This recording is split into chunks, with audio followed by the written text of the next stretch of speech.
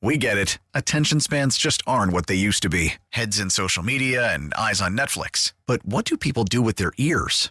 Well, for one, they're listening to audio. Americans spend 4.4 hours with audio every day. Oh, and you want the proof? Well, you just sat through this ad that's now approaching 30 seconds. What could you say to a potential customer in 30 seconds? Let Odyssey put together a media plan tailor-made for your unique marketing needs. Advertise with Odyssey. Visit ads.odyssey.com.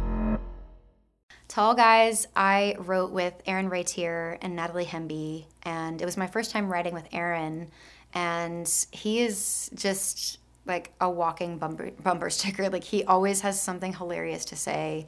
He's such a country guy, but so whip smart, and I can't remember if like I brought that title in or Natalie did, but it was probably Natalie. It's such a Natalie title, but you know, I'm 5'1", my husband is like 6'3", everyone is taller than me, literally. So I just wanted to write a song that was like a love song, but also just showing my appreciation for the population that is taller than me, which is everybody.